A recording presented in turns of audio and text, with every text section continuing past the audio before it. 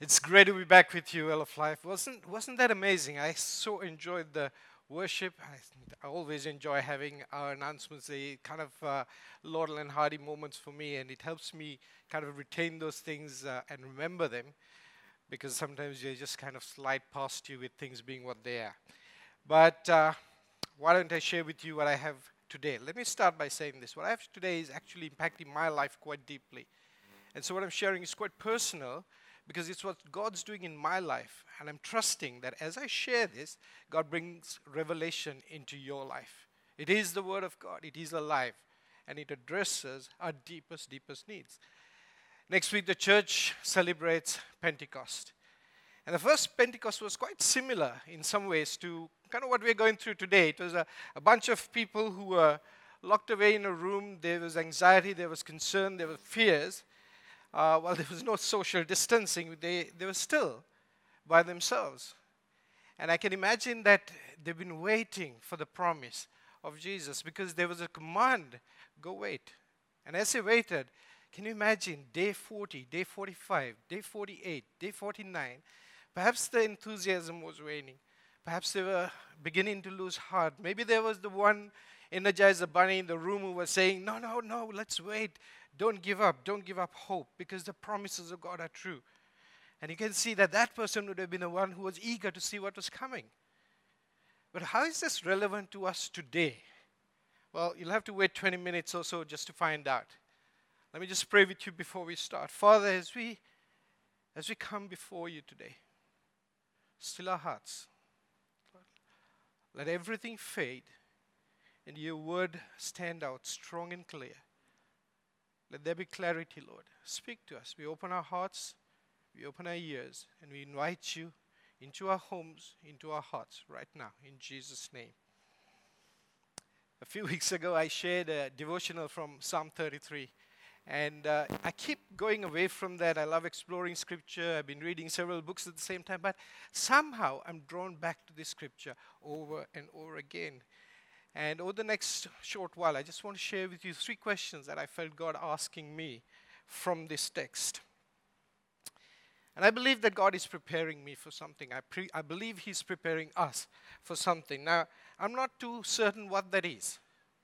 I wish we could say with absolute certainty, this is what tomorrow is going to look like. We don't, and I don't.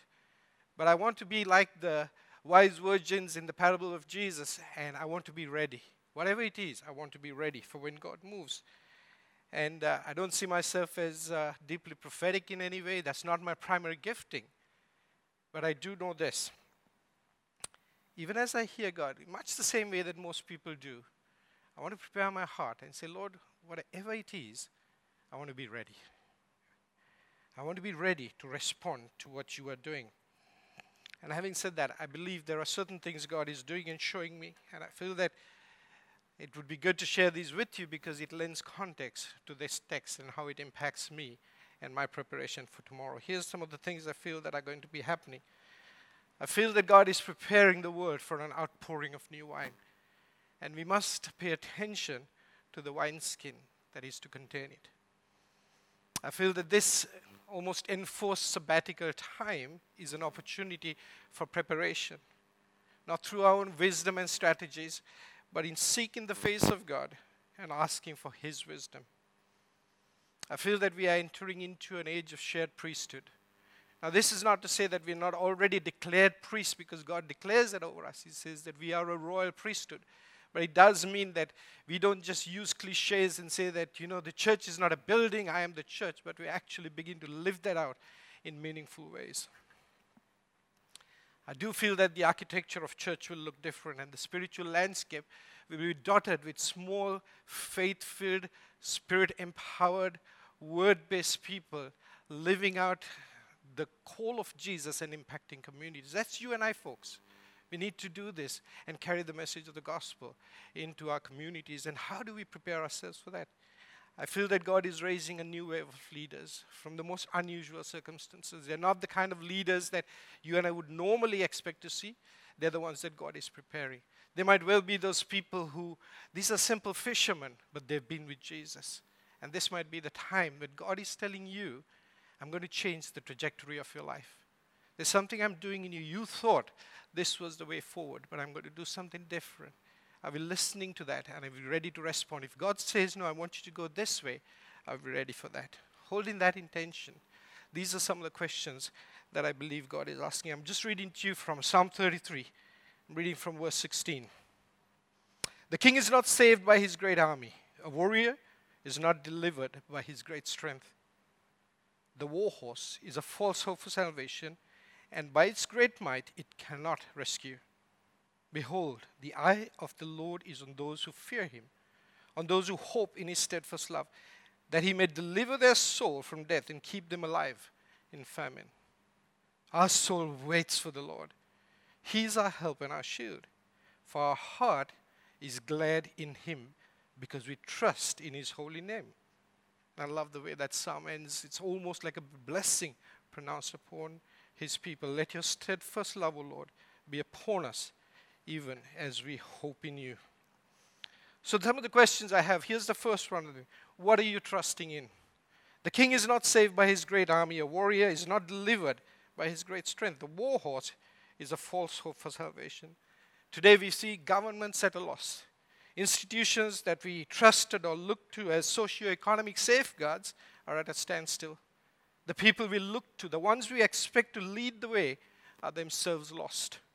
Some of the world's greatest economies are falling apart. Some of the world's greatest military structures are helpless in the face of an invisible enemy. Some of the world's greatest think tanks and research institutions have no solutions. Even the church was caught by surprise. There was no clear prophetic warning, and we are left with many questions. Those people and institutions that we thought were unshakable are shaken. In an article presented recently in the Guardian newspaper by former Supreme Court Judge Lord Sumption, I hope I'm saying his name right, he points out some of the negative effects of the way in which the British government has handled this crisis. And he states there that a thriving economy of the kind we are now throwing away is the source of our security and the foundation of our children's future. Friends, of course we want a thriving economy. Of course, good social benefits are important to us, and a great education system, needless to say, is a must for us. But is that truly the source of our security today, my friends? Is that where we draw our security from?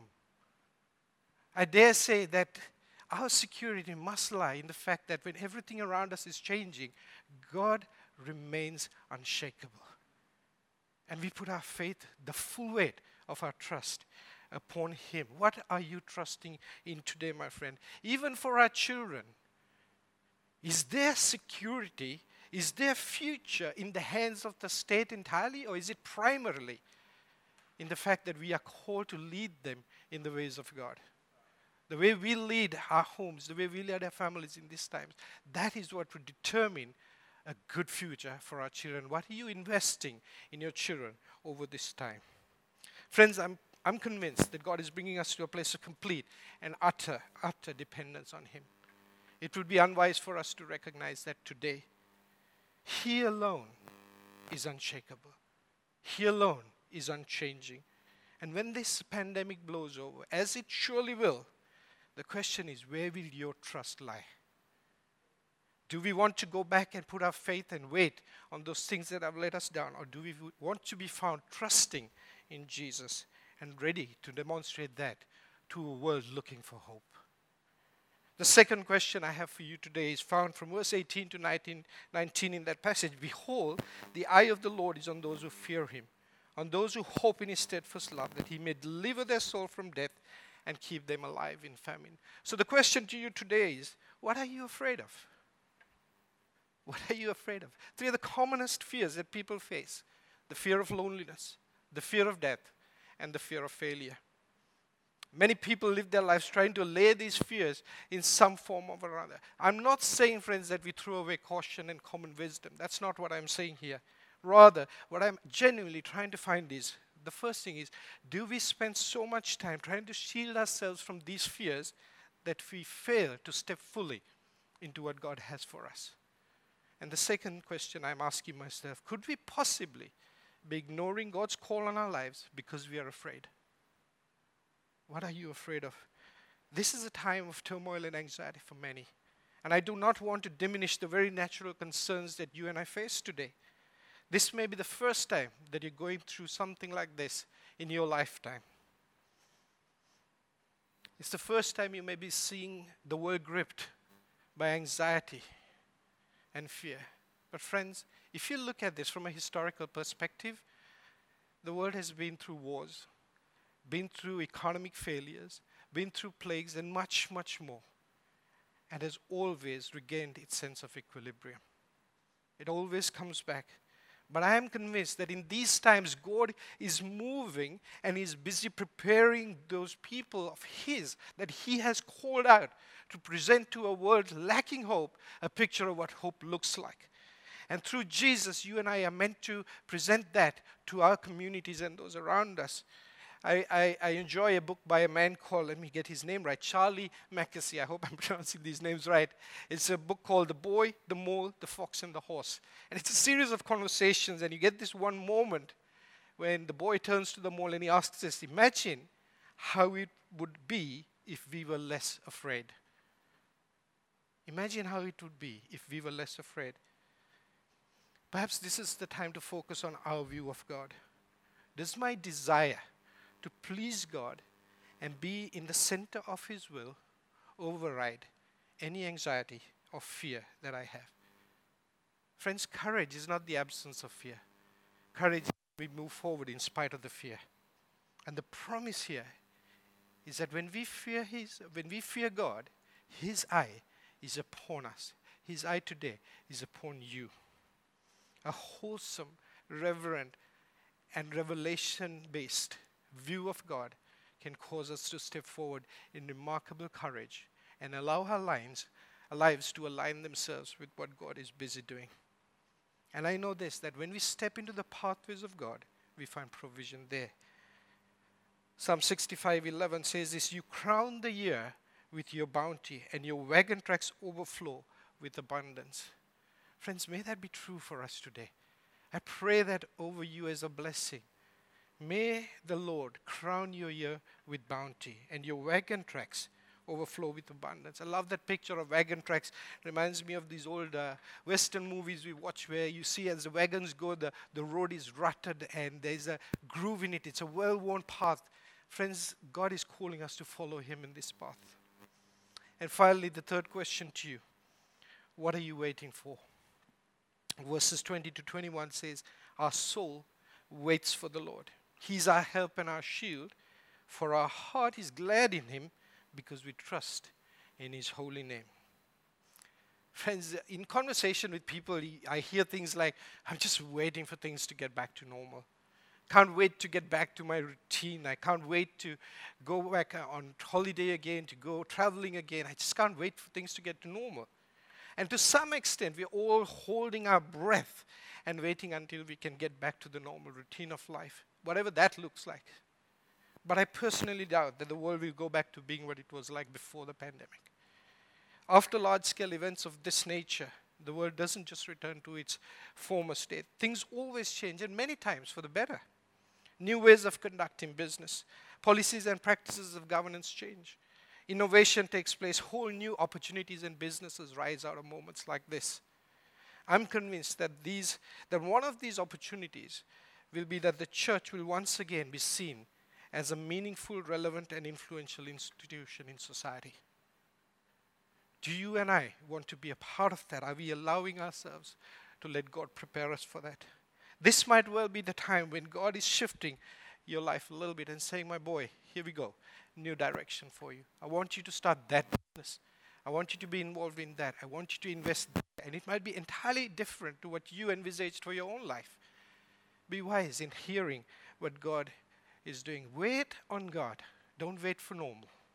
Wait for what God is doing and step into that. I don't need to be a prophet to recognize that the world is changing so rapidly these days. But there's an opportunity for us here. Do we wait and see what God is doing and where He's leading and we follow that? Or do we just want to go back to what was? I want to be ready to follow God. I want to be sure that these three questions are addressed and settled in my heart because I want to be ready to respond. When that new wine is poured out, I want the wineskin of my life to be ready to receive that, to change and allow that to mold me to the way that God intends.